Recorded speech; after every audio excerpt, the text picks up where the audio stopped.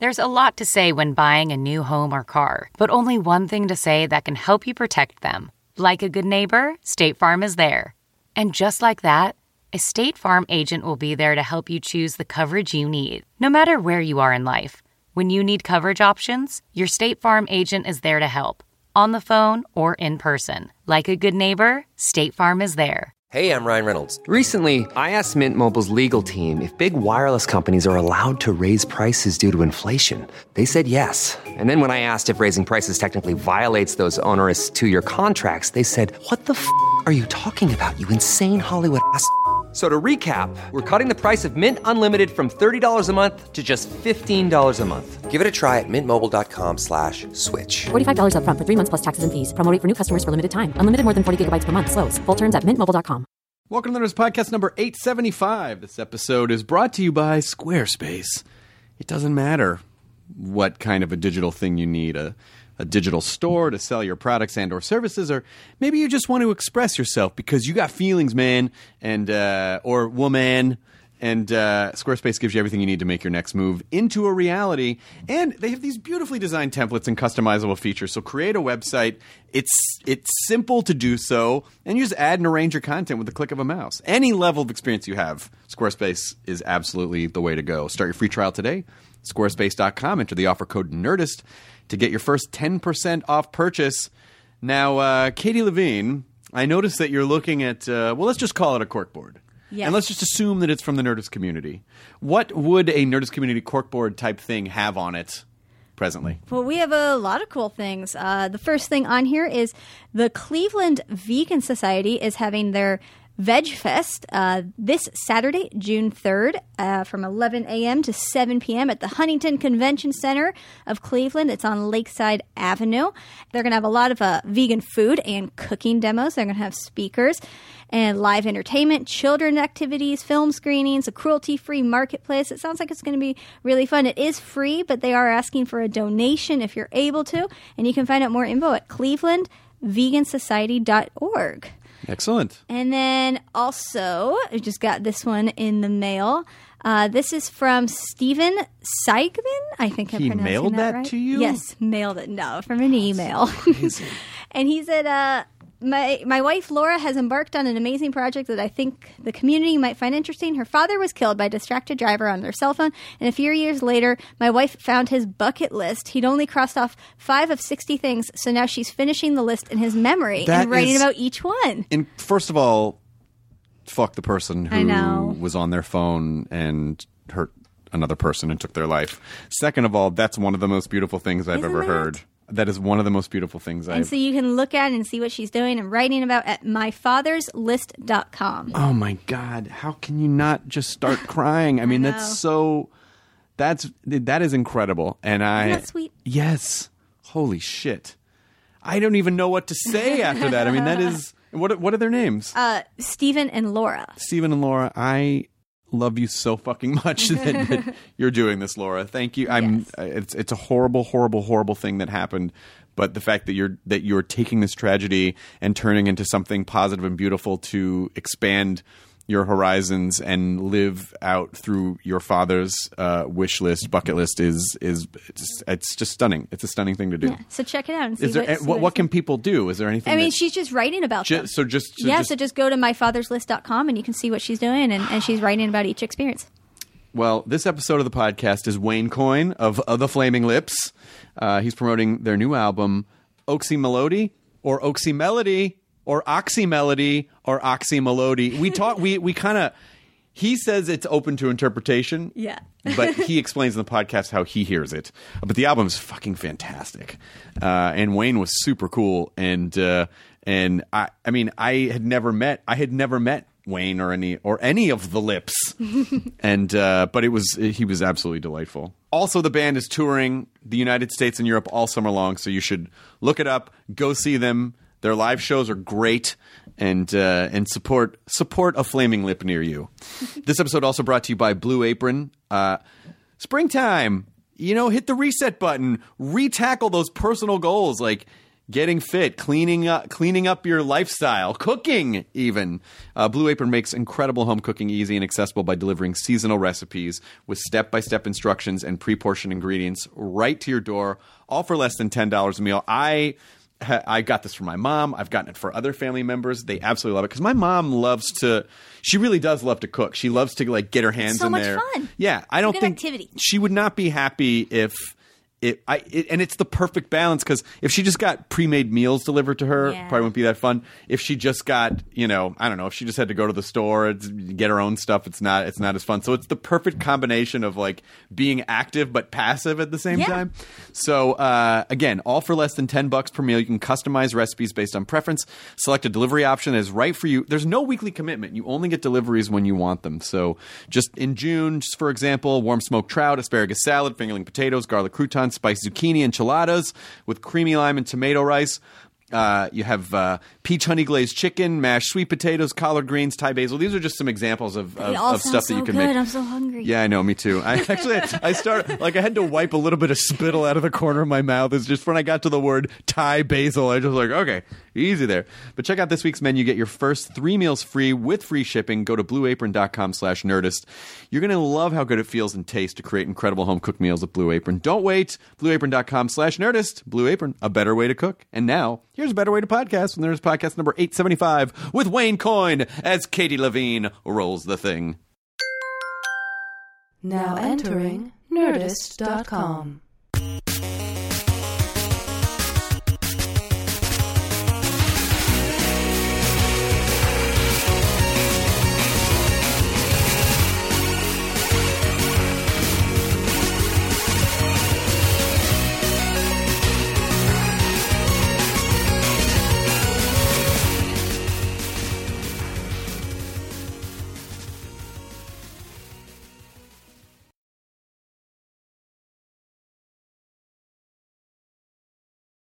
Welcome. All right. Does this place always look like this? It does. Yeah, this is my dressing room office is through that door, and so I took to go over the space and, I see. And sort of I'll show you when we're done. But it's it all kind of looks like this. Is this like stuff that you've just collected over the years? Yes, and it's. I really wish I could fit more of it in here because I'm just running. I'm running out of space for all my fucking toys. And my wife is awesome, so she keeps like she just orders stuff. Goes here, I got you like this Jabba the Hutt. I got you this job, and I go, that's really great. We don't have any room. Please. Well, no, I know that's what everybody. That's the dilemma. It's like the world of plastic toys is like, well, where do you put it? I never thought I'd be in a space where I married someone who actually understood the things I liked, and I got to a point where I was like, you got to stop. I don't know where I'm going to put all this stuff anymore. Right. When we're done, can you call my wife for me because my son's Star Wars collection is squeezing us out of the house. Well, that's fair though. Less understanding. Is it all original action figures and stuff, or what does he collect? He keeps it in the box. Yep. And the whole room looks like a Star Wars toy. You know, the crazy thing now is that the idea of whether or not to take something out of the box is so because at that time people didn't really think about that, and so things were more limited. Yeah. But now people make things with the idea of like, oh, this is a collector's thing. So I wonder if that makes it less special somehow now. Well, so those people buy two. They just buy two, yeah. I think it does make it slightly less. Well, you could be right, but everyone we still know, the really hardcore collectors buy two. I mean, I spy that vintage-looking Star Trek shirt underneath your jacket. So I got it at Target. You did? Do you think that's good or bad? I think it's awesome. I do too. Because otherwise, you're buying it from, like the StarTrek.com, and it just. The idea that you can buy it at Target, I think, is a great. It's nice that and it looks vintage. It's kind of got It's nice that it's culturally acceptable now. Do you collect anything, Wayne? I don't think I do, but those shoes are are just insane. talking because I collect sneakers, and those are pretty great. Yeah, these are the SB line. All I do is collect. Well, I don't collect sneakers. No, you do. You got me these, but I think the purple iridescent thing is. Those are some almost Back to the Future 2 looking shoes that you're rocking there. No one can afford the real Back to the Future shoes. They're like 10 grand or 20 grand. Oh, they're 16 grand or something crazy like that. I got some of the limited edition Nikes that for Alien from Alien when she wore those. Yeah, those are nice. I got some of those. Well, Wayne's rocking some pretty nice lavender. Well, no, Rick got me these. See, he got me these. They look good though. They're very cozy for sure. I like them. So you said you don't collect anything? I don't think so. See, but I maybe I'm wrong. I don't think so. I think we started to collect things like, even like things like that you think, man, that's just cool. And then you get a lot of them and you don't know where to put them after a while. But I would imagine, do you still live in Oklahoma? Yeah. Mm-hmm. So you probably have quite a compound in Oklahoma, I would imagine. Well, yeah. And we do have a lot of stuff, but it's not, I know. I think I think because we would start to make things that we thought people would collect. Right. And then we the concept of making like candy and stuff like that we thought was sort of temporary. That was our solution to be like, do we really need another plastic thing that goes on the shelf? And I don't know. Is there a weird Flaming Lips thing that you made where you're like, maybe we shouldn't have made that? Well, yeah. There's lots of that, but not. I mean, now I think we're more. We like the idea that we make stuff, and for people that like it, it's right. They think it's wonderful. I think they want to give you their money and have a little piece of something that you've made. I think if it feels more like a piece of art or something, right? Like when we do posters and stuff, you try as best you can to have them feel like they're a limited, right? Silk screen, real people did them or something like that. Well, because you're not just you guys aren't just a band though. You guys are an experience. Your live shows are an experience. Your fan community is an experience. All artists probably think that though. I don't know. I feel like it's like Flaming Lips albums are the few types of albums that I will just listen to start to finish. Well, thank you. That's a great compliment. No, but I would say some artists are probably not making records for that. They're like, pick a couple songs and party to them. So I don't know. But I agree, and that's a great compliment. Did you ever? Was that by design? Were you like, well, we don't want to just be a single band, or was it like because the albums really do unfold the story, like they really do kind of. Well, yeah, like the way people used to listen to music when I was a kid. You'd buy an album. And I mean, we would go back and forth. I mean, even like. Even like a band like Alice Cooper or something, who you'd say are great. I mean, I would still say I wouldn't listen to, hardly a whole album. There would be songs, and I could say I like them, but I wouldn't know a whole album. And like a group like the Bee Gees or something that you could like singles off the radio or something. Even David Bowie, there's a few of his albums that are, that you would know the whole album, but there's quite a few of his albums that you just know them. A couple of the songs, and it's David Bowie. Right. So, I think it can go all over the place. I think the Rolling Stones maybe even could be like that, where I wouldn't know every song on even their biggest albums, right? Well, yeah, I mean, because I think I understand the idea of like, okay, we are assembling songs and go, okay, these songs all make sense together, but that's different than, especially something like Yoshimi, where you go, okay, you start at the beginning, and then there's a story by the end, and you can listen to the whole thing. No, I agree. I just sometimes have a hard time saying I think one is better than the other. It's sort of like I think some artists. I think what the difference is they feel like I'm a singer, and then you get to hear me sing. It doesn't really matter what the song is or what all the other stuff is about. And I think as the Flaming Lips, we take it the other way. It's like we're not really like entertainers. We're making this bunch of sounds and all these things. It's not. It's not like just put a microphone in front of us and it's so. Yeah, I think that's probably the difference. Mick Jagger probably thinks, well, you just want to. Of course, you want to hear Mick Jagger. It doesn't really matter what song I'm doing, right? Whereas it would be the opposite with us. It's like I'm not sure you really want to hear us. It's everything that we've made up, or it's all a construct. Right. Yeah. So, did you ever see the Tubes perform?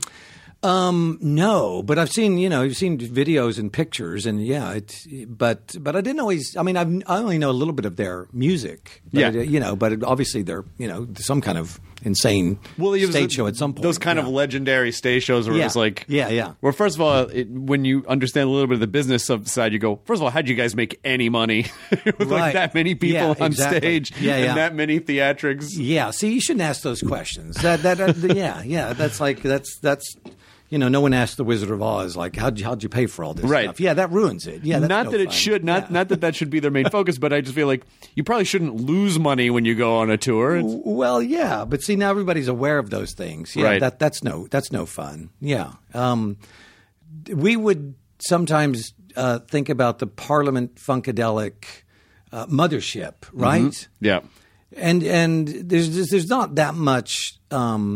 Even old videos of that anymore. There's pictures and there's stories about it. But there was one actual video. It's probably out there on YouTube somewhere or something. And the spaceship is just actually like this big. You could just hold it in your hand, and it came down on a cable, like somewhere over the audience for just a moment.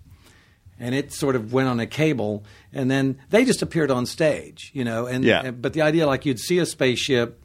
You just see a photo of it, and you wouldn't know how big it is, and then they're all dressed up like, crazy, like they came from outer space or whatever, and you would never think about it. But, nowadays there would just be too much evidence of, like, right. Look how little it actually is. 20,000 pictures on Instagram. This doesn't work. Look how little it is and all that. But, so it is more difficult nowadays to have the mystery be compelling, because everybody wants to know how's it made now. That's how are things done. Right. That's part of the cool world we live in, is you get to find out. It used to be. We would ask the question, how do they put the M on the M&Ms? Mm-hmm.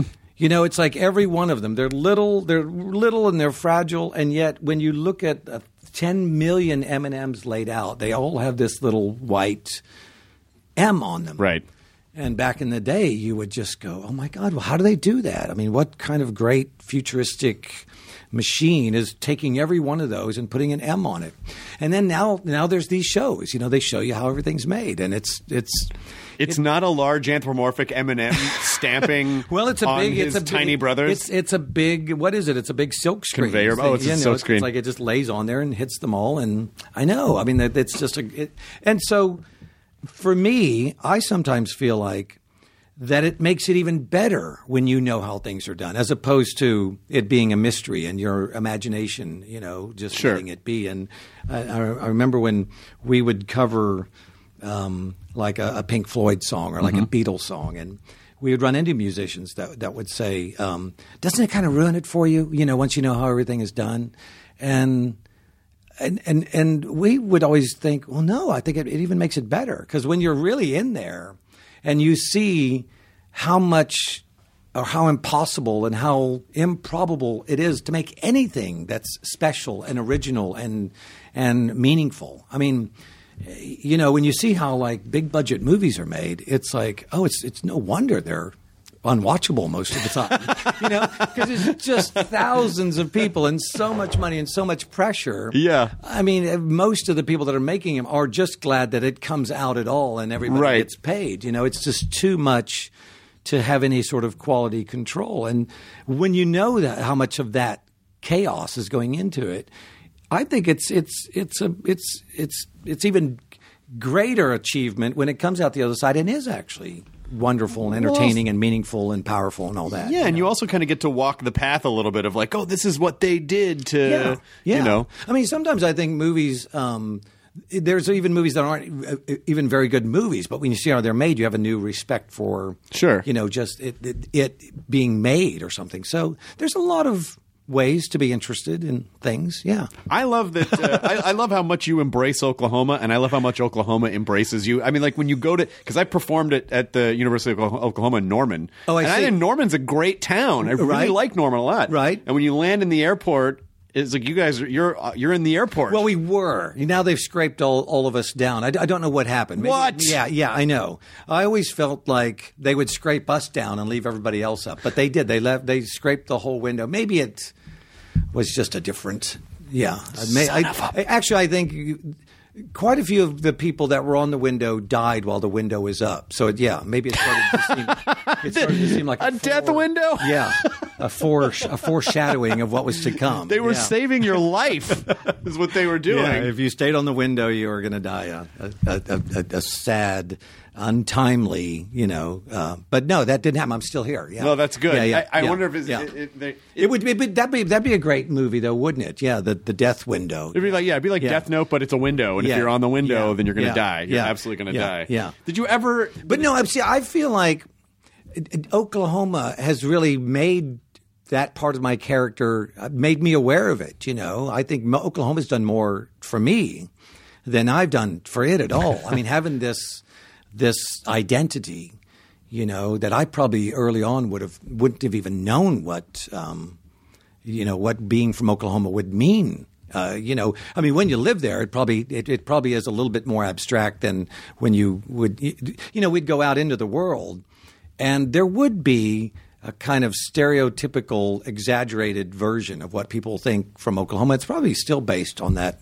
Rodgers and Hammerstein play. I mean, and I remember talking to our sound engineer, and his mother was taking a trip from, I think it was from somewhere in Pennsylvania out to Arizona. And she was worried because the train had to go through Oklahoma. And she thought, we might get robbed by some Indians out there. And I'm like, well, see, and you never know what part of the, people's minds is still stuck in this stereotypical. That Dust Bowl thing, you might not make it out. Well, I know it's dusty out there. Yeah. It's a lot to go through. So, and I, even traveling, even the first times that we would go to Europe and stuff, it would be a kind of like, wow, you guys are from Oklahoma and you're doing this kind of music. But it took us a while to understand, they've got this Wild West, this very old-fashioned, vision of where we come from. That's not like that at all. Right. And then I think it was not too long ago, what was it, maybe 5 or 6 years ago, that the basketball team and the Flaming Lips, the Thunder and the Flaming Lips, both came from Oklahoma. And then we started to get, that little bit more of a modern take on what it must be like to live in Oklahoma City. You must know the Thunder. And even though we don't really know them, I mean, we'd say, well, we kind of do. Sure. Yeah, we've been to the games, and I've taken pictures with some of the basketball players. Is Do You Realize still the official song of Oklahoma? It's not. See, all this. What in the fuck has happened in the last few years? Well, see, these are like it's like the window. Yeah, it was a temporary shrine to great things that are made by. I mean, the governor at the time, he was quite a progressive Democrat who was lucky to have 2 terms. And like a lot of two-term things, when you get to the end of that, you just do whatever the fuck you want. Right. And that was one of them. That was one of the things. Yeah, and I think the very next person that came in said, well, as soon as I can get rid of that, I will. No, I'm exaggerating that. But I think it was to be there for a little while. And I think if there was some campaign put together that would make sure it stayed there, then it probably would. But I don't think that was ever put in place. But I think the story of it being the state song of Oklahoma has now grown bigger than the reality of it would ever be. So, at some point you would ask me that question 5 years from now, and I'll just say, well, of course it is. and that'll just be the way it is. Listen, we live in a world where people don't check shit anymore. Well, no. Let's just say it is, and that will make it true for a percentage of the population. Or we do live in a world where they do, and I don't know. I don't know. I mean, I try to remember that it isn't actually, but the fact that it was at one time still seems, living there and being part of all that, that was indeed an absurd moment. Now, maybe it doesn't seem that absurd to the rest of the world now, but when we were there, to be embraced by the city, and we have a fairly well-used alley in a kind of big center of Oklahoma City that's named Flaming Lips Alley, and it'll probably stay there, until that part of the town gets destroyed or something. So that's still there. So both of these things kind of happened at the same time. So we had, it's an alley, but I think the short version of it is that you have a street named after you, and, right? And if you're not there, you picture this great, 4-lane, luscious, boulevard going down. But it's not. It's just a little alley. So I think, what you believe it is probably takes over more than what it really is. But I think it's wonderful. I mean, people still, you'll be driving down the street like, you have a street named after you, and I mean, it's it's still pretty great. Has someone gone in and decorated the alley and tricked it out so it's all crazy? I mean, you think they would, or maybe it just doesn't occur to people. Yeah, I mean, I thought at some point there would be like, we thought that maybe we should steal the sign and just steal it ourselves just to put in place like how important we are, that people will come to Oklahoma and steal the sign. Sure. But no one's ever even done that. There's no one. I mean, he has like the what we call the rock and roll college, is situated exactly on their campus, their building, their structure that the school is in is exactly on Flaming Nips Alley. So that's a great coincidence. Okay, well that's nice. Yeah, and so all that works out, but I don't think any of that's obvious if you're just traveling through town. But I'll see pictures on the internet and stuff of groups traveling through Oklahoma and stumbling upon this, and I would think this is a great, hopeful thing that you could be, just a weirdo outsider, arty group doing your thing, and yet a sort of mainstream, sort of nowhere, middle America place like Oklahoma City could embrace you. I think that's good news. I think that's great, and because I think, I don't think the Midwest really gets enough credit a lot of times. I think when people think about the Midwest, they go, it's the Midwest. What it's a flyover. Like, no, there's a lot of culture there. There's a lot of really great. I mean, Norman is a charming town. Well, yeah, and it's all becoming. I mean, for better, for worse, it's all becoming a little bit more generic. Everywhere you go is sort of becoming, yes, a little bit more. There's your Target, there's your Applebee's, your Starbucks, there's your Starbucks, which I think is better. I think it makes it a little bit less stressful or whatever to go and visit places. Sure.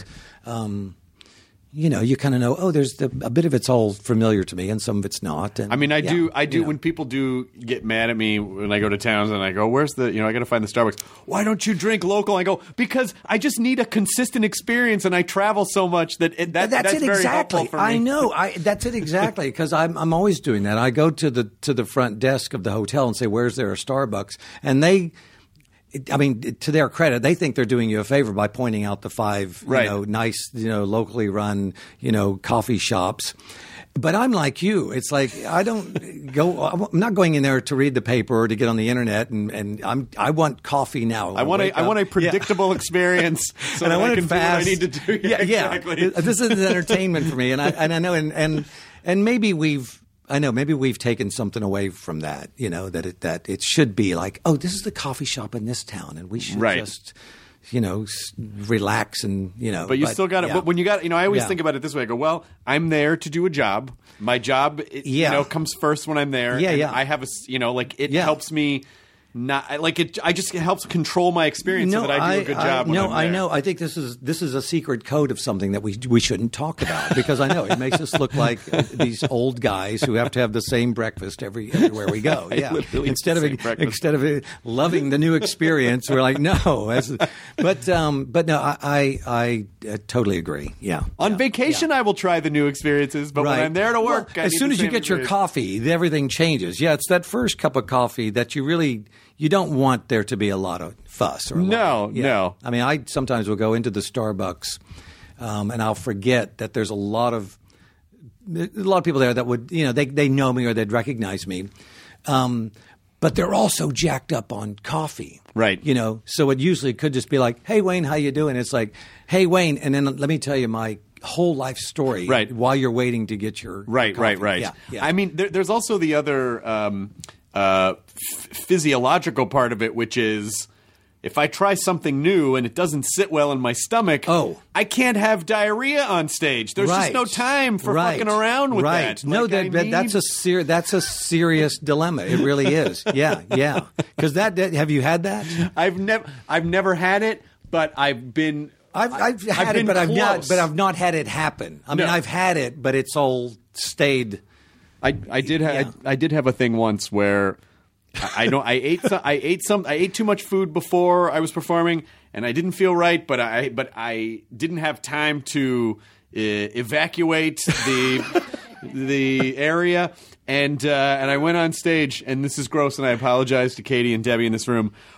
Like 10 minutes into the set, a small silent fart leaked out on stage, and I spent the next 45 minutes going, did I shit my pants? Well, you mean and secretly. what's going to happen? When Not I in, get not on not stage? outwardly, but secretly. Secretly. Yeah, yeah. So that was just living in the back of my brain during the entire set and going, For sure, yeah. should I not get too close to? I don't know. You know, No, you shouldn't. can't always smell yourself. So Right, I right. just didn't. And thankfully, the answer was no. That did not happen. Right, But I right. thought about it the entire time. Of course, yeah. That's a modern dilemma. There's not that many dilemmas anymore, but that would be one. There's not that often. What about you? What was yours? Well, nothing happened. Okay. I mean, I knew it was a rumble in the jungle, you know, Right. but I kind of feel like there's some mechanism that allows you to be in this. It's Adrenaline, probably. Yeah, it must be, because I mean, I've noticed this when you do talk shows and stuff. People don't sneeze on TV.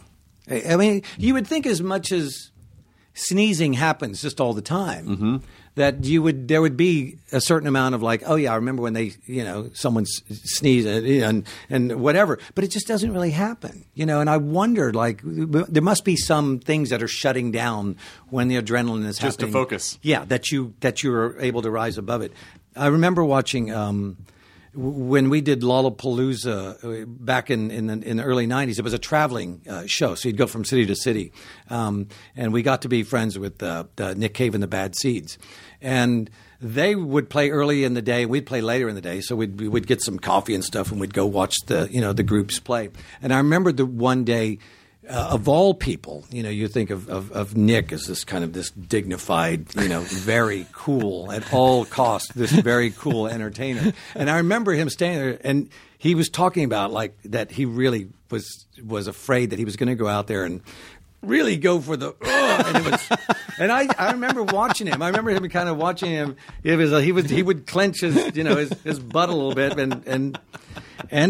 but he got through it. He got through it. He did, and we talked about that. We talked about how there is some mechanism that is really still with you. It's not just. I gotta say, as an argument for going to see live shows, knowing that creates a whole other dimension. There's like a tightrope walk. Like, is it happening now? Well, like, I mean, what a great. Well, for me, it's only happened a couple of times, and that's a long time of doing stuff and not really. Sure. So I'm not that. I don't have that much anxiety about. But I'm with you. I mean, on days like today when you're going to perform, I mean, you do kind of have an idea of what you're going to put in and what's going to happen. You don't want to be up there and feeling any. And you kind of get into your patterns. You don't really think about it too much because it's just part of your pattern. Yeah. But yeah, if you've had those, I think it does take sometimes those sort of experiences. They sear it into your, into what you don't want to happen, and then it really does change the way you think about when you're going to. But coffee is like that. You add coffee to your gut and. You don't know what's going to happen. Well, that's why you want the consistent experience. That's why you want the consistent experience. It's not just a drink. Exactly. There's an afterwards that we're worried about. Did I read correctly? Did you work at Long John Silver's for 13 years? I did, but not everybody knows what that is, right? A Long John Silver's is not a very. They're not hardly around anymore, but it was a. It's fish and chips. Yeah, fish and chips. Mm-hmm. Yeah, it's like the Americanized version of what you would think of as English fish and chips. Well, when I was born in Kentucky and I grew up in Memphis, and we had those there. Yeah. And, I mean, a Midwest thing, sort of. Yeah. And I can't imagine that when I think back about eating it now, because I used to like to really eat all the extra crunchy bits. Oh, exactly. That's those are crumblies. People would come in and order just that. You would sell those? Yeah. And that was what part of the secret of all that. Talk about like diarrhea. No, and it is good, and it is absolutely good. I mean, it's a great eating experience, but I mean, it's just grease and very little all the fish. Delicious things that are the worst things that you should have. And it was I think at the time it still felt like there was a lot of people that were eating fish on Fridays, right? That's like a religious? Is that a Catholic thing? Yeah, something about and so Fridays would be especially hectic, busy days, and to think of like that. Eating the fish was supposed to be some sort of sacrifice that you're making. I thought, right? Not eating red meat, I think. Yeah, something like we're aware of our indulgences or something. I don't know, but this fish at Long John Silver's. I mean, there's so little fish in there. This great greasy bunch of batter and the French fries and all that, and the hush puppies. Oh, the hush puppies too. Yeah. I mean, and the coleslaw, everything about it was just an outrageously, the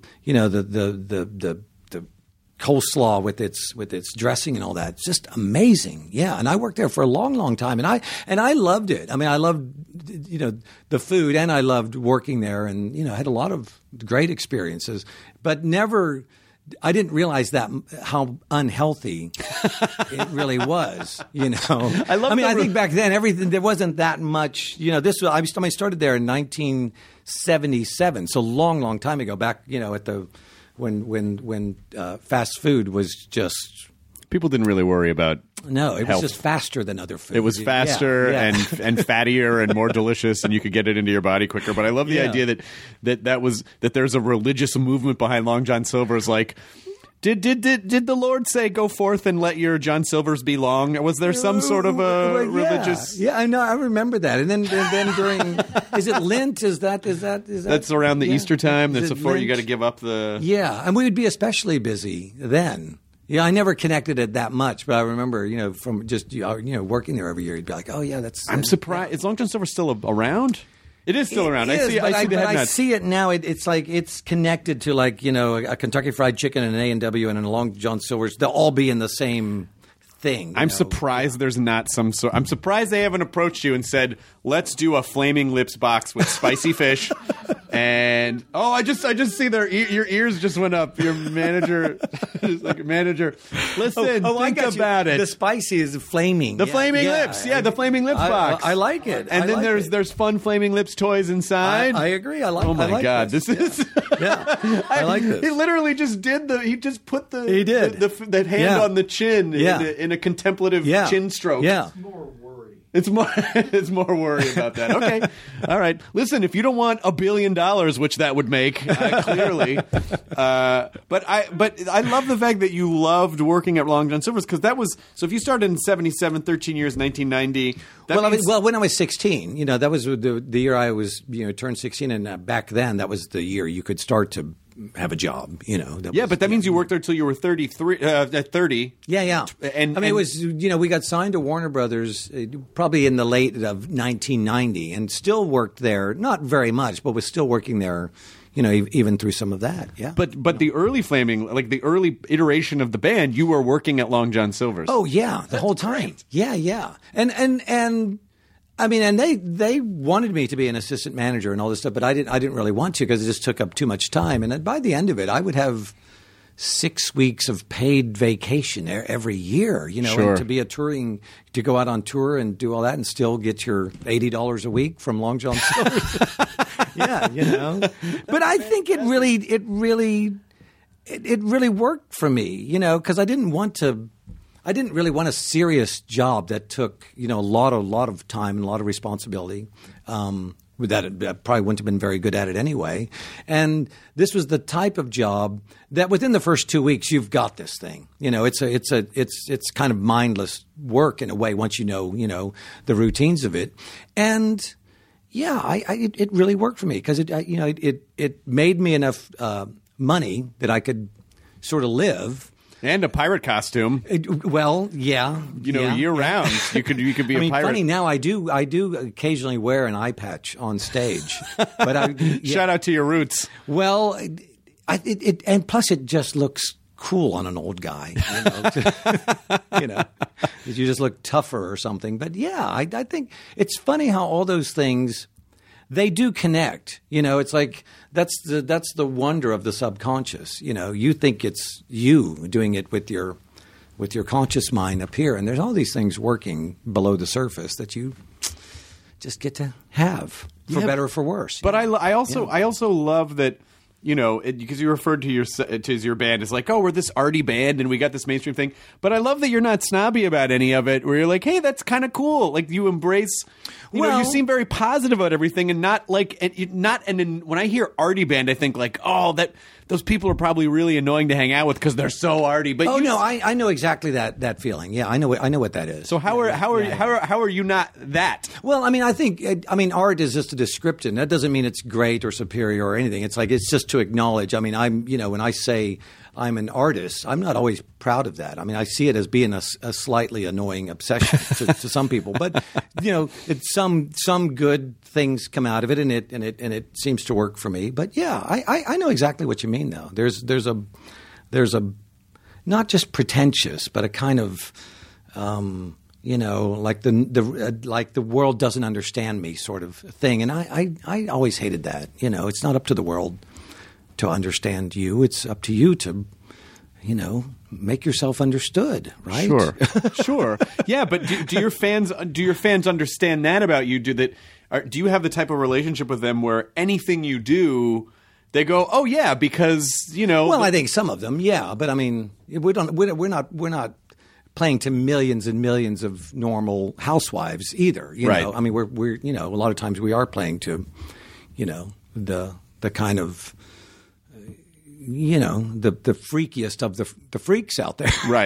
Right. Which we want, and they're musicians and they're artists and they're, doing their own thing as well. So, most groups have an element of that, that the people that really love you, they're kind of doing what you're doing, they understand it. Yeah.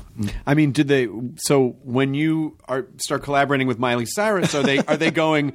Yeah, because that's what they do. Or they go, what is this? Well, I think there's because we've been doing it for a couple of years now. There are segments of our audience. There'd be one segment of our audience that's older that wouldn't really know Miley Cyrus. They wouldn't really know even who she is, and they would probably think, well, if the Flaming Lips like her, I like her, and sure, it doesn't matter. And then there'd be this middle audience that's just old enough and young enough to know who she is and probably know her from more than Hannah Montana than anything else, right? And would think, "Oh my God, why is this?" Or the Flaming Lips trying to go, in this commercial way or this Walt Disney World. What is this? And they're probably the ones that were the most confused and the most anti Miley Flaming Lips, And then you've got, the segment that's young that kind of knows Miley from being more of like the twerking and stuff like that than from anything else. And they think it's fun and radical. Yeah. And so, so there's, the old people that don't know, they love it. And the young people that do know, they love it. There's that area in the middle. And I can understand that. I can understand if you grew up in that time where, you loved your music and yet you were kind of assailed by the popularity of something like like Miley. You might be annoyed that why are these guys now joining forces with her? And I think I'm probably more in the old person category where I wouldn't really know that much about her other than the little bits of it that I thought were interesting. Sure. Starting in 2013. And now as I go back, I get more of an idea of what some of the world thinks of her. So it would be kind of a crossover of all that. Yeah. But I think it all gets a little less intense, the bad part of it anyway, once we made the record with her and people get to listen to it and they can see, oh, this is what we're doing. Yeah. And it's almost like you have to experience things before you can judge them. Well, no. People love to judge, People love to, they love to not have to sort it out for themselves. But again, I think that's up to us. That'd be up to us to say, I understand where you're coming from. And I think that's what makes it appealing to us, too, to work with her, that it would be, oh, my God, what is it? It's interesting. Maybe interesting for the bad or good, but it's interesting. And so I think that, would absolutely be the thing like, well, yeah, let's see what this is about. And then once we got to know her and became friends with her and started to make music, all that none of that would matter after a while. But right. That initial thing of it, I still think it's less and less now would it start to sound, does it seem like a weird sentence to put the Flaming Lips and Miley Cyrus together. But in the beginning, it was fun. I just think it's an interesting approach to fandom where one type of fan really just sort of trusts what they're a fan of. Go, hey, if you like that, and then another part is like, I'm a fan, but I need this to be exactly what I need it to be. I own you. I own you, and I own. Yeah, I made you. Yeah. It doesn't mean that you have to like everything that an artist does, but at least if you're in it for the long term, and go, hey, I trust them. I've built up this trust with them, and Well, I mean, I like that they're intense, and most listeners.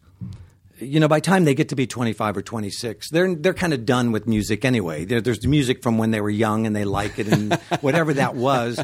But I always hold, and I think it's true that, if you keep listening to music as you get older and you keep discovering new things, you could hate the Miley Cyrus and the Flaming Lips collaboration when you're 20.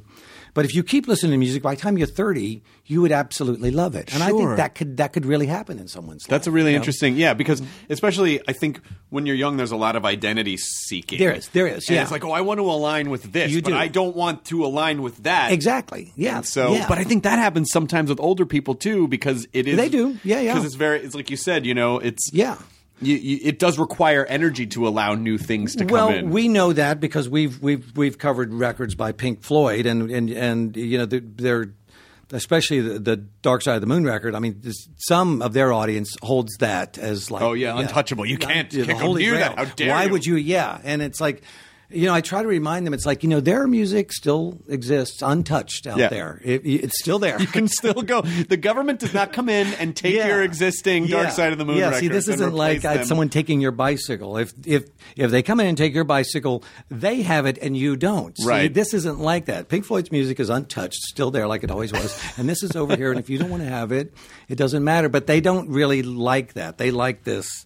I want to fight for my right. It's, it's like sports or something. But I think that's what's fun is being able to put different spins on things or to try you do, things. Yes. of course you do. Yeah. And even if it doesn't work, it's like, hey, whatever. You tried something weird and fun because this is an art thing and it's a fun thing to try. Like, I know. I would try to remind them. It's like, musicians like doing things like that. They like taking other people's music and ideas and seeing if they can put a little twist on it. It doesn't hurt anybody. And I know. I always try to say, like, in the list of crimes against humanity, this is not very, very important. Yeah, I know. Sometimes I see people get worked up about an entertainment thing now, and I go, there are really – listen, it's great that you love this thing and it's great that you're passionate. However – there are some fucked up things in the world that you could really get behind and try to change and try to put your energy into that. Really try to change that thing. But that's not what people really want to do. I mean, I think that's why sports and weather will never cease to be interesting to people. Sure. It's like they don't really have to do anything and they get to complain about it. Right. Complaining without being involved that's definitely humans. That is our fucking mutant power. Yeah. Is baseless complaining. Let me tell you how much I hate this, but I'm not going to do anything about it. Yeah. But the thing is, I think a lot of that's just venting, because the other stuff is so bad and they can't do anything about it. Maybe it's like, okay, well, at least I know about this one, not life or death thing. Yeah. And I'm just going to get some of that out now. And it bonds us all. Sure. I mean, the day after, your team wins or loses, I mean, virtually everywhere you go, there's that. We have that together, even though we don't know each other or anything, or whether any of that stuff. It bonds us in that way. It does prevent you. Yeah. It really does prevent you from ever really having to say to someone at a party, "Hey, who are you really? What do you like? Like, what do you really like?" It's like, well, but that's uncomfortable. That's uncomfortable for people. Of course. I mean, no one. I mean, it's not uncomfortable for you. I mean, at one time it was for me, but I've gotten to where. I just don't give a fuck. Right. No, I'm kidding. But I do think that's true, though. I think the older you get, it's not a negative like you don't give a fuck. It's just like, it's just too much energy to care about. To maintain this matrix of what is that thing and what is that person and what if did I say something? It's so much fucking energy. Well, I think you're lucky, and I think I'm lucky that we've become less insecure about that stuff. Sure. Yeah, but I mean, I see where people they don't like to, not know what to say. I mean, I run into that all the time. And especially even like being with Miley earlier today, you run into people and they're, oh my God, you're Miley, and they don't know what to say. Right. And she does, because she's around it, a million times a day. And so I think that's part of the deal, and I just don't think people like not knowing. They get nervous. And once you get nervous, everything is messed up. You know what I mean? It's like, oh, yeah. Well, it's like getting stoned when you weren't ready for it or something. You're almost the same, but you're just not as smart as you want to be, or as I was very fortunate. Relaxed. I was very fortunate in college that I had a couple really bad experiences with weed that I just never did it again. No, see, we're the same like that. I talk about this all the time. It's like there are some people that can just smoke the most potent pot all the time and never. The worst it gets for them is they go, "I'm really stoned." But for me, I was like, "Do I need to go to the hospital?" That's me. I'm dying. That's me. I would get anxiety. Everything would be magnified. All the bad things would be magnified. Yeah. And then, but then real pot smokers go, "Oh, you just got some. You didn't get good weed." Like, well, yeah, I don't. I'm just not gonna. I'm not gonna take the journey to find the good stuff. Okay. Well, I admire that they probably have some other disposition than we do. I mean. I probably worry too much about things that are never going to happen, and they probably don't worry enough about things that really are going to happen. And when they get stoned, it's like it's a wonderful world, serial killers and all that. Who cares, And when I get stoned, everybody is a little bit suspect. Everything can happen. Chaos really does rule, and then I'm scared. And it doesn't work for me. You just ball up and wait. I just remember balling up and just waiting for it to pass. It doesn't. I know that's the dilemma. I mean, it is funny because. It seems like being stoned is, again, it's not that serious. But once you're in that state of mind, you can't get out of it. No. Nothing you can do gets you out of it. You can't get drunk. You can't exercise. There's nothing you can do. You kind of just have to wait it out, hopefully fall asleep and wake up and you're back to normal. But it is. And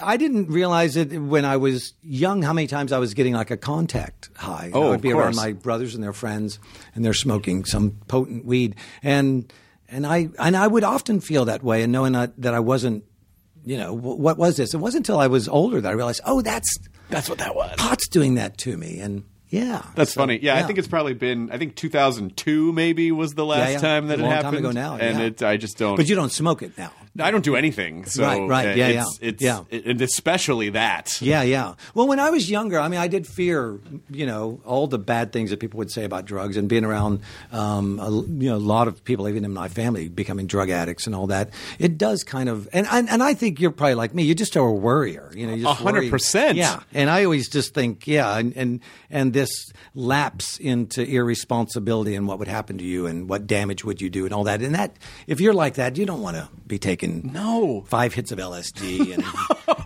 5 hits of Molly but people do. I know. I was never I never really did anything other than weed, and I used to drink a lot, but I never did mushrooms either, and that's one where people are like, it's weird at first, but you just got to ride it out. And I go, I would fucking I would in the ride it out phase, I would fucking jump into traffic. Like it would not. No, see, I think you could probably now your mind is probably mature enough that you could do a little bit and go, oh, okay, I think I know it. It's not worth the risk. It's not worth the risk. I'll just stick with the Starbucks. I'll stick with the Starbucks. But no, see, we were talking about coffee earlier today as well. Coffee is it jacks you up, but it jacks you up in a very precise way. And I sometimes think it makes me mean. It makes me aggressive. It makes me feel like I'm right, and because I'm right, I get to kill you if I need to, because I'm right, and that's not worth it. I like that feeling of being very alert and awake, but it jacks up this one part of you. So it's still some awareness. I still can't drink. It's not. I don't go to Starbucks for coffee. It's just their chai lattes. I can't actually drink regular. If I drank regular coffee, my anxiety level would be. Oh, I see. It'd be like like my fingernails would be peeling back as I'm scraping on. Well, you're just wired. I am, but you said you're a worrier, and that makes me wonder if you think that I'm worried about you. I'm fine. I'm totally fine. You should be worried about me if I'm drinking coffee or smoking weed. Otherwise, I'm fine. But do you think that worry is a necessary component of creation, you know, like it's because you're constantly trying to express something. No, I mean, I know, you know, there's a lot of folks out there that just, you know, they just don't have that, you know, and they're creative and doing cool things, and they're not, and I'm not always that way. It's just, you know, when I was younger, I guess I had this desire to be grown up, you know, and then I think I'm lucky that now that I realize I'm grown up, I think, oh, well, now I'm already grown up. I don't have to try to be grown up. And I think that allowed me to relax a little bit. Otherwise, I think you just become too much of a curmudgeon. You know? And that's no fun either. And I do want to have fun with people. I'm interested in what they're doing too. I don't want to just be like, you know, I know everything now. You know, I know that's tough. You know, that curmudgeonism is such a, it's a real seductive path. I've seen that in people, and I think that's why, you know, I was like, I don't want to become like that, or maybe I'm already like that, or something. And so, yeah, and I don't think there's anything inherently bad about occasionally being embarrassed or being wrong or being stupid or of course, you know what I mean? As long as you're not trying to hurt somebody or something like that. So I think I've loosened up on that, and I've tried to get more drunk and get more fucked up here and there, but it hasn't really worked that well, you know. But I'm trying to be more fun. I would try to be more fun. Well, that's and good. Be more not so worried all the time. That's good. Yeah, you know. And there is probably a quote that I saw like, you know, all the things that you've worried about that have never happened. Of course. And then I'll be around people and be like, yeah, you know, right. Why should we worry about it? And I don't know. I used to be on an airplane and to be taking off, and I'd be like, "Did you hear that sound? It doesn't sound good." And most people are just like, "Dude, what are you worried about?" So you understand how a plane runs? No, but I don't think that's a good. Yeah, exactly. You're looking at the faces of the stewardesses, and they're like, they look worried. Is something going? You know. And I think after the 10,000th time that I was on one, something just said, I'm not going to worry about it. Boy, you know, what would be really interesting as an experiment, at first I was thinking, if you got to the end of your life and someone said, here's the number of hours you spent worrying about things, and you go, oh, fuck, that was a lot of time. Well, I would consider that, yeah. I think a fun experiment might be, for you or me or anyone listening, is whenever you feel worry, like an irrational worry come on, if you're a worrier or anxious person, write down, like make a logbook, write down what you were worried about and the amount of time you spent on it. And then just after a month or 3 months or 6 months, add up all the time and then go, Jesus Christ. Yeah. And then you'll see, like, I spent 3 weeks worrying about, you know, whatever it was. Well, and part of it is you're trapped with your personality. You know, I mean, your personality is probably is guiding you along that. Yeah. Shit. But I would say maybe there are things out there that can help you. And stop worrying so much. It is a pattern, though. Like worry is just it's a pattern. I think it's that fear that your responsibilities, you'll let somebody down, or you won't do the thing that was expected of you or something. And so I don't know. I mean, this interview isn't going that well, and I'm not that embarrassed. Yeah, I appreciate that about it. I appreciate that you stuck with it. You know, the whole time. You know, the whole time you wrote it out. I just kept hoping. You pushed through it like a bad weed trip. And you've done a really good job. Smiling the whole time. I know she laughs once in a while. That's it. You know, I have to say, it's very hard to make Katie laugh. So when you do make her laugh, it's like a genuine... Well, I don't know. She's probably watching a movie or something over there that's actually funny. I don't know what... I know. Fuck, I never thought about that. This whole time, I might have been just taking credit for stuff that actually was not deserved. I'm still going to take the credit no matter what. I loved your new album, by the way. Well, thank you. That is definitely one that you can listen to from start to finish. No, I mean, I made light of that, but I think that is a great, great thing. I mean, I absolutely love records like that you put it on, and it's not just songs. It's a mood. It's a feeling. Yes. It's pushing you into this thing, and you can think of it as a story, or you can think of it as just being connected, you know, like someone's connected stuff, you know, and it doesn't just feel like, oh, it's just a song and whatever. But yeah, I love that. And then to know that other people are getting that same experience out of it, it's just, it's wonderful. So Thank you. So when you're touring that album, do you play it the way that it's laid out on? No. I mean, you know, part of us, you know, I think a while back, started to differentiate between the introverts that want to be in the studio and create music and all that sort of stuff, and the extroverts that have to be on stage and say, "Hey, look at me! Here we are." And I think everybody struggles with that. I mean, I think we probably, because we've been doing it for so long, have had a good long time of kind of the balance of what that means. And I think we probably have it a little bit easier. I think it must be harder to be an extrovert and to wish to be an extrovert. I mean, an introvert. You know what I mean? To whereas it's not that difficult to be an introvert and to face, what it is like the embarrassment or whatever it is about being, the show off or whatever. So I think we've gotten better at that. But definitely when we appear on stage, we. Maybe not all of us to the extent that I'm doing it, but I mean, we all take on the role of like, hello, no, we're here to entertain you. And you're drunk and fucked up, and we are going to help you through all of this tonight with songs that you know and love. And, it's absolutely that level. But and even the fact that you recognize that is nice, because it flies in the face of the term, like, we're an arty band, because it's not just for you. You understand that you're creating a relationship. Well, right. And but that you're there for that, them too. Entertainment can really be the great savior in the end. It's not just throwaway. And I think we look at it like we're servants. We're here to serve you. You came to this thing, and we're doing this job, and we love doing the job.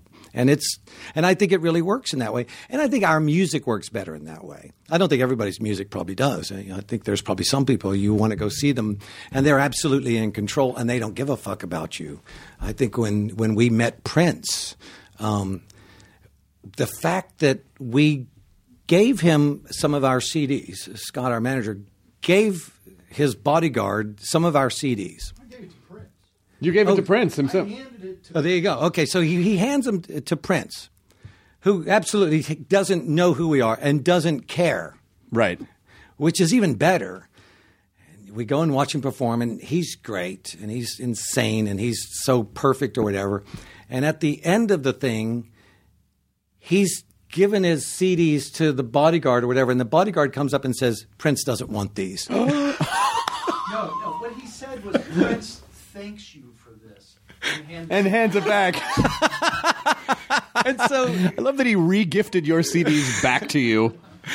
Prince thanks you for this. I'm just saying, I just think every artist has their way of getting to you. And so I think it probably wouldn't have been as powerful if Prince would have said, "Oh, I love you guys too. I'm a dork, just like you." It's like, no, I'm not like you, and I don't even know who you are, and I wouldn't listen to you. I wouldn't watch you play. I wouldn't come to your house. The story ends really hilariously. Although I kind of thought I was going in the direction of, and a week later we got a handwritten letter, and he said no. No, see that would ruin the Princeism of. But the whole he is thing. kind of, because I knew someone who dated him a long time ago, and I was so fascinated by that concept. I mean, probably 25 years ago, and I said, so you can't just talk to him like a normal person, right? Like, you can't say, "Hey, I'm going to run to McDonald's, Prince. You want to have some fries or something?" And she said, "You're not allowed to address him first. He has to talk to you first." And I was like, "Oh, wow. Even if you're dating him, you got to do that?" Wow. Yeah, so he definitely had a very altered reality. Yeah, I mean, and like not having to date him, I think it's wonderful. I just think if you were going down to McDonald's for him after a while, it'd be annoying. But no, but I mean that's the way he chose to present his ideas and his stuff. I think that's amazing. So I mean, I'm saying for us, I don't think it would work. I think the idea that we're like, look, we're here to, we're here. We're so glad to be part of this experience with you, and I think our music probably penetrates and has more power coming from. That side of our personality, or maybe we tried it the other way and that just didn't work. I don't know. It feels like it's just not a part of who you are, right? And I think that's probably the hardest part of. It's not that you're just doing music. You have to be this entity that presents it, and I think we always sort of felt like, well, we're just normal dorks, and we're lucky that we get to make this music. But I think that in and of itself becomes a character. Sure. You get to be that person, and I think we just were very lucky that being true to ourselves and being just being ourselves you're just lucky that works. Because if it doesn't, what do you do? Yeah. Well, I mean, I guess you.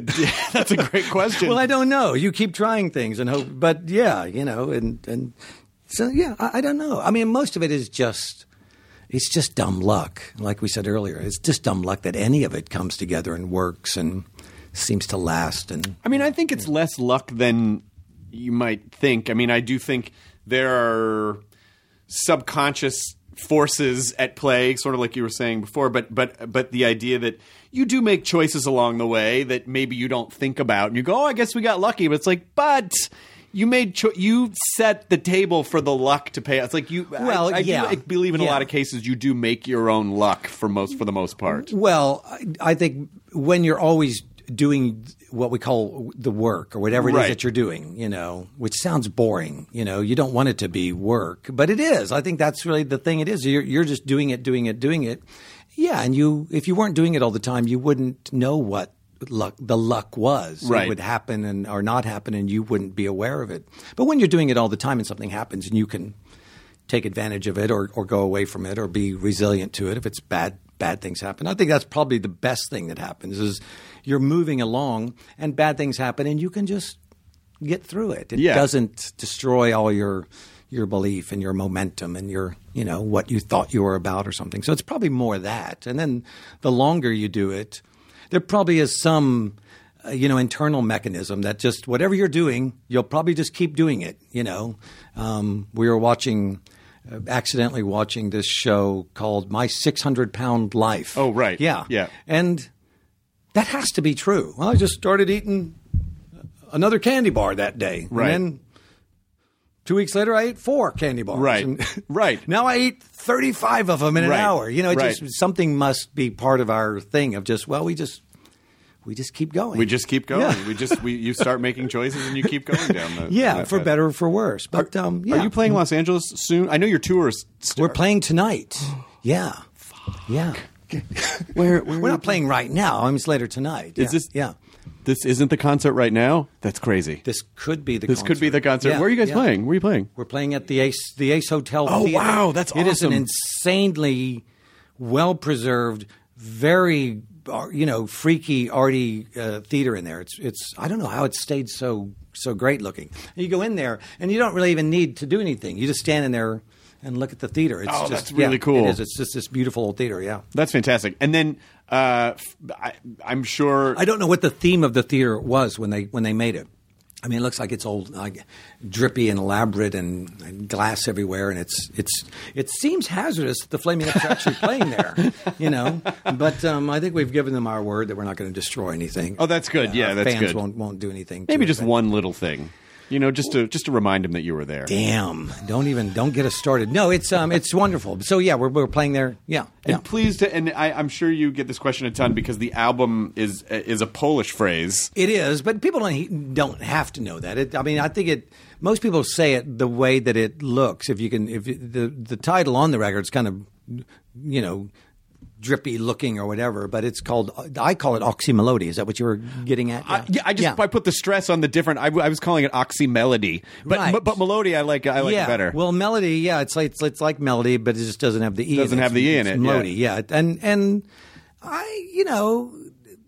we struggle with titles as everybody does. It's like, what do you call these things? And if you don't already have some wonderful, accident that's happened that allows it to be an obvious title, you do, you struggle with what do we call this stuff? And I think when we started to settle on that being at least one of the titles that of one of the songs, and then thinking maybe the album could be called that, sometimes that really helps you. I always sort of feel like you have to make some decision, and then you can decide whether it's good or bad. But to sit there in the stew of trying to make 20 decisions and never make them, nothing ever happens. And so sometimes I'll just sort of announce, as we're getting into making a record, here's what we're going to call it. And we can change our minds if we want to or whatever, but we just start. And that sometimes will mold it into being this thing that really does sound like that title works. I remember even for a record called Yoshimi Battles the Pink Robots. I mean, we were moving along making a record, and then we started to title it Yoshimi Battles the Pink Robots. And the last 3 or 4 songs came together and sounded exactly like that record. But none of it did until then. And sometimes I think that's just, that's what you have to do. It starts to seem like something, and then that helps you. It's all abstract anyway. But for me, I start to connect. Oh, it sounds like it's but that's what's great though, because it's rather than kind of wallowing in the decision-making process, you just make a decision. But as long as you can say, if we change our minds later, fine, let's just say this now. And then that way it just cuts out all of the second guessing. Well, I always say it's the power of the decisive mind. Your mind is here saying, yeah, whatever you want to do, man, I'll help you. But just you have to decide. And once you decide, it can say, well, okay, let's really look at what you're doing now. And I know this is true because about 10 years ago, I was Christmas shopping, and I have a list, and it gets to be close to Christmas. You just make a list, and it's like 300 people, and we've not bought one thing for anybody, And we went into the store, and we're going around. It's one of these knick-knack sort of stores where you buy this sort of useless junk, all the stuff that I have here, that you could buy for anybody. For anybody. And we're in there in an hour, we don't get anywhere, And we go back, and it's like we got to start to get stuff, and we buy like one thing. We decide for one person that we're going to get, and suddenly we bought 20 things. We left the store.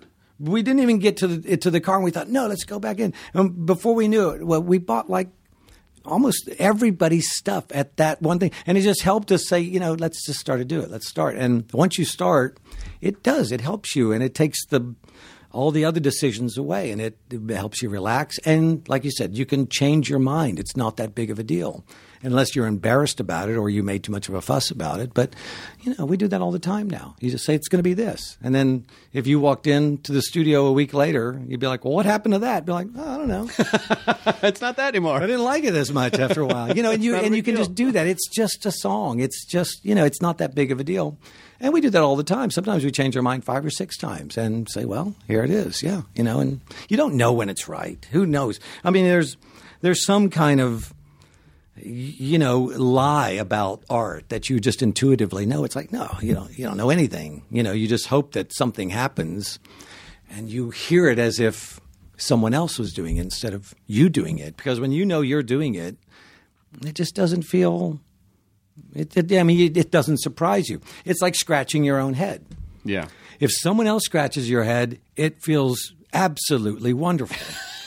And it's the same thing. When you scratch your own head, you just feel like a chimp. No, it feels pretty good. Yeah. It's better than nothing. But when someone else does it, it's like they could just do it all day. Yeah. And I don't know why. It's virtually the same thing. But it's not a surprise to you. It's not nuanced. You know what you're doing. And it's the same thing. So, I try to arrive at all art in that same way. It's like, even though I'm doing a lot of it, I want it to be put into someone else's hand, and I want that to be what I'm affected by. Yes, exactly, because you're essentially bringing your half to the table, which is the thing, and the audience is bringing their baggage and emotional stuff that fill in the gaps and help complete the story. All music I think is made. That's why music can be so powerful. It's like there's the music, and then there's what your life and what you bring to it. And that can make it the greatest thing ever. It really is just a song. But what you think it is, in art and music, it is that. A lot of things that's not true. But if you think it's the best song ever, then it is. That's no one can come up to you, and tell you, that song that you like, it's not any good. It's like, if you like it, it's good. It's good to you, yeah. And if you don't like it, no one can come up to you and say, well, that song that you hate, it's really good. It's like, it doesn't matter. It's like food. If you don't like it, it doesn't really matter if someone is saying, well, this is a 5-star restaurant, whatever. It's like, well, I don't like it. And it's true for that. But some things This isn't a Long John Silver's. But some things in life aren't like that. And we have to decide, oh, well, this is good and this is bad. But with art and food, You get to decide. You get to be in control. You get to be the critic. Well, I hope you do this Long John Silver's promotion. I think it'd be great. I think it's a great idea. I think it's a great idea. Yeah. Just waiting to happen. And good luck on the show tonight. Well, have a great time. I think it's going to be marvelous. Yeah. And thank you so much for coming. It's such a pleasure to meet you. This is like a little bit of therapy session for both of us. It is a little bit, yes. Yeah. More for you, I felt like, though, really. Well, there were a couple times where I thought, I think Wayne's getting a little teary now. I was the whole time. Yeah, he might be on the edge of a real breakthrough. Yeah. Right now. No. This is it. No. Now? Yeah. Wait, is it now? No, I didn't feel too teary. No. More fun. Like, okay, good. Yeah, we were good. laughing together. Good. Well, maybe we'll run into your enthusiasm is contagious. Well, yours is to too, though. Me. It's not to them. I mean, no. He's on his phone. Phones. Yeah, they're on their phones. Thinking about the Long John Silver's deal and how that's going to pay off. He's thinking about his shoes. At some point. And Prince. He's looking at where he's going to get some shoes. I almost kind of feel like you have to frame the CD that was given.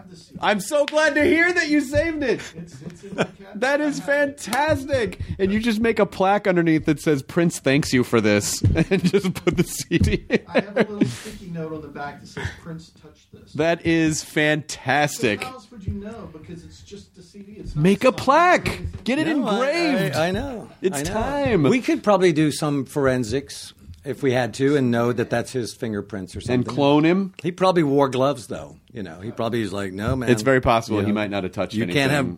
You're not allowed. You can have access to any of my DNA or anything. He might have showered in a purple jumpsuit. I don't know. I mean, maybe he was a never nude. But I mean, that being said, we did absolutely feel honored to be just in the room with him, and that's a great thing. He is just a man. You know what I mean? But you fill in the story, though. Yeah, but all that thrill and excitement and that nervousness and everything, he's made that, and that's a great creation. To say it's just his presence is cool. Well, that's true, but I do like that you're approachable. That's nice. That's nice that you're approachable. We probably tried to be more like Prince. It just didn't work. It just didn't work. Yeah, so didn't work too much. Yeah, here we are. Yeah. Well, I also appreciate your enthusiasm, and I love that you. I love that you're sincere and earnest, and and it doesn't really seem like you like stuff that you like, and you don't like stuff you don't like. But there's no like pretense behind it. It's just, and maybe that's a Midwest thing too. Maybe that's kind of a Midwest thing. Yeah, I don't know. I mean, maybe it's just that we're older, and it just doesn't matter anymore. Or it's just more fun to not be so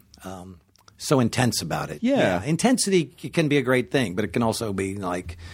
Yeah, in doses, it's fine. So but all the time. Maybe I'm learning a little bit of that. Yeah, from you. Maybe I'm learning that from you. Listen, if anyone learned anything from me, I would feel like I would be surprised. But then I would also feel like it was all worth it up to this moment. If someone could take away something. But you saying even that stuff you said about smoking pot, a lot of people feel embarrassed. Like, I don't. For some reason, it doesn't work for me. But the more you say it, the more it invites the other person to. Be like, I know what you mean by that. I just don't, I for someone who was very afraid when I was younger about fitting in and not fitting in, I feel like now the older I get, like, well, this is it. What do you want? And I was like, this is it. This is what it is. So this is who I am. And, but I really wish I could fucking go to the show tonight. I didn't know it was tonight. I know. No, it's too crowded already. You shouldn't come. All right. Listen, I accept your invitation, Wayne. Because then if we have to invite everybody around, it's like, there's just not enough room. No, Katie's watching a movie. She's not even paying attention to this. She's not going to know. She's not going to have any idea. But I really would love to see you live at some point soon. Maybe if there's we'll come back. We're doing dates with Mac. Oh, fantastic! We'll do more. Yeah, I would love to, and we'll include you in the loop. Please do. Please do. It was an absolute pleasure to meet you. Well, you too. Thank you so much. Yeah. Oaksy Melody is the album and the tour that's coming up. That is now in progress and coming up U.S. and Europe. Yep. And the world. We call it the whole Earth tour. The whole Earth tour. Yeah. And because we would someday it would be great to tour in outer space and the moon and all the other galaxies. Zero gravity. Someday, no. I mean, but we're in your Star Wars. Yeah. Although I will say this, in space, no one can hear you shred because there's no atmosphere to collect the sound waves. Well, that's if you're like in space with no helmet or oxygen or anything. Right. We would be in a room. Oh, I see. Okay, that makes more sense. In like a spaceship or something where we could play music. Okay, I like this. It's not just going to be in. You'll be in open, frozen You'll be in the Long John Silver space station. I feel like there's going to be he's reminding me, no one can hear you in space. Don't mess this up. There's going to be a space station somewhere, and there will be fast food on that space station when people start populating. It'll be just like a food court, space food court. Yeah, and we'd know that's not healthy, but it's fun. Yeah. It's fun. Fuck it, you're in space. Who cares? But I liked But you have to remember the idea was it was fast. Very fast. Yeah, and there was just no time to make this kind of no time to make a pot roast or catch a fish and skin it. And it's like they just like right See, we there. were remarking the other day of how the world's changed now. It's like it used to be you left the house for entertainment, but you cooked at home. Only made sense. God, you're right. But nowadays it's like you won't cook anything at home. It's like we go out to eat and everything entertainment we just have right there. We wouldn't dare go to the movie That is a theater. fantastic point that I never thought I have not thought of. Yeah, there's more restaurants than ever, and yet they're all still here. We're lazy when it comes to everything but food. We're lazy about everything. Well, no, we're else. lazy because we don't want to make it. We don't want to go shopping. We don't want to cook it. We don't want to clean up. We don't want to do the dishes. We don't want to do anything. We want to give you $5 and you'll do everything, and we'll just eat it. Go home and watch more Netflix. I am often fascinated by the idea that we just eat whatever someone brings to us without any question as to, you know. See, you're worried again. I'm not really. Yes, I know. but, you know, I'll still do it. You mean like Postmates or something like that? Like Postmates or something, or it's like, hey, I don't really know any of these people. They're just bringing something, you know, like the guy. Well, but what would they do to we had Postmates delivered yesterday, and someone said that to us. And we were like, why would they care? I know. See, I'm like, we're just another useless customer. Maybe on their some guy's list mad at Postmates and he wants to like just like drop a turd in a bag and not tell you about it and go, here's your chow mein. But you're wouldn't like, you know it's a turd, or would you just eat it thinking, man, that looks like a turd, but I think I'm going to eat it? I feel like it would take me like 6 or 7 bites, like 3 bites in. This might be a turd. Nom, nom, nom, nom. God, I'm still not sure. No. I mean, that probably will happen now that you've talked about it. Unfortunately, I inherited a weird thing about food from my dad where I'll just eat stuff without really. My dad was at one of my favorite dad stories is we were at a Cracker Barrel once and a fly landed in his grits and he fucking just ate around it while the thing struggled to gain freedom. He just ate in a grit moat around the fucking fly. Because he's a manly man. And manly men have been eating around, the dead insects for centuries. It was alive. He ate around the thing and it was alive. It was like a fucking art piece by the time he was done with it. That's amazing. It really was. Did he make a stink of it, or is it like, hey, I'm just hungry? And that's exactly what it was. He was like, what am I going to do? Not eat it? Yes, you're not going to. You shouldn't. But he didn't care. He goes, I ate around it. That was his justification. Wow. Yeah, and that fly died the weirdest death of any creature. Looking up at your hungry dad. Yeah. The fly must have thought, oh, this is a predator. I'm going to be... But it just like, oh, I see. He's just going to consume the vicinity around me. He's going to eat the neighborhood and then just leave me where I am. So you're the thing that you carry with you now is that you would eat the fly, or you would eat around the fly, or you wouldn't. I guess I'm confused. I would free the fly, but I would eat around the area where he landed. I would free him... But you wouldn't just say, I can't eat that. A fly touched it. No, I wouldn't do that. I mean, if you're at a barbecue outside, I mean, there's everything lands on your food. Of course. You just eat it. Yeah. Yeah. Who cares? If you knew everything that was in your food, you'd never eat anything. So it's just better to not care or know. There's just no energy. Yeah, exactly. Well, all right. Well, that was a good ending. That was a good landing point. Yeah. We landed in the middle of this podcast grit. And now we're struggling to break free. We're going to eat around. We're going to eat around the fly. Yeah. And so normally I say... There is a great metaphor in there. I'll figure it out as soon as we leave. Yeah. Well, normally I say, well, you know what it is? Maybe it's just... worry about what you can control. You can't control the fly, but you can eat around it. So normally we say enjoy your burrito to end the podcast, which means enjoy your present as it's happening. But maybe today we'll just say eat around the fly. There you go. Yeah. There you go. But I like how much of an impact that had on you. You watched this, or you were there with him. Yeah. Saying, why don't you just kill it? Why don't you just eat it? Or he was the whole just thing very away? A to B. It was very practical. I'm hungry. I want these grits. I don't want to send it back. all this whole thought process happened in a millisecond. Well, I'm just saying, if you're doing that at home and a fly lands at home, you just eat it. There's no one to send it back to. And no. So he's probably thinking, well, Cracker Barrel, my house, who cares? It doesn't matter. Yeah. See, I would be that same way. I would understand. I would absolutely. Because I put in my time at Long John Silver's. You understand how shit works, my friend. Yeah, see, you're just out there getting the food. I'm back here slaving away, making it with the in fly, a pirate costume. Insects and everything, all the elements. Yeah. You're swashbuckling. Totally. And some flies are going to get in the. They're going to get in the grits here. You're going to tell me that pirates didn't eat a few nasty things when they were out at sea? That's the metaphor. Some flies are going to get in the grits. And you're going to eat around them. You eat around them. That's a good way to look at life. Done. Yeah. We did it. Nice. Now leaving Nerdist.com. Enjoy your burrito. Enhance your listening experience with Wondery Plus. Enjoy ad-free listening, exclusive content, binges, and more. Join Wondery Plus in the Wondery app or on Apple Podcasts.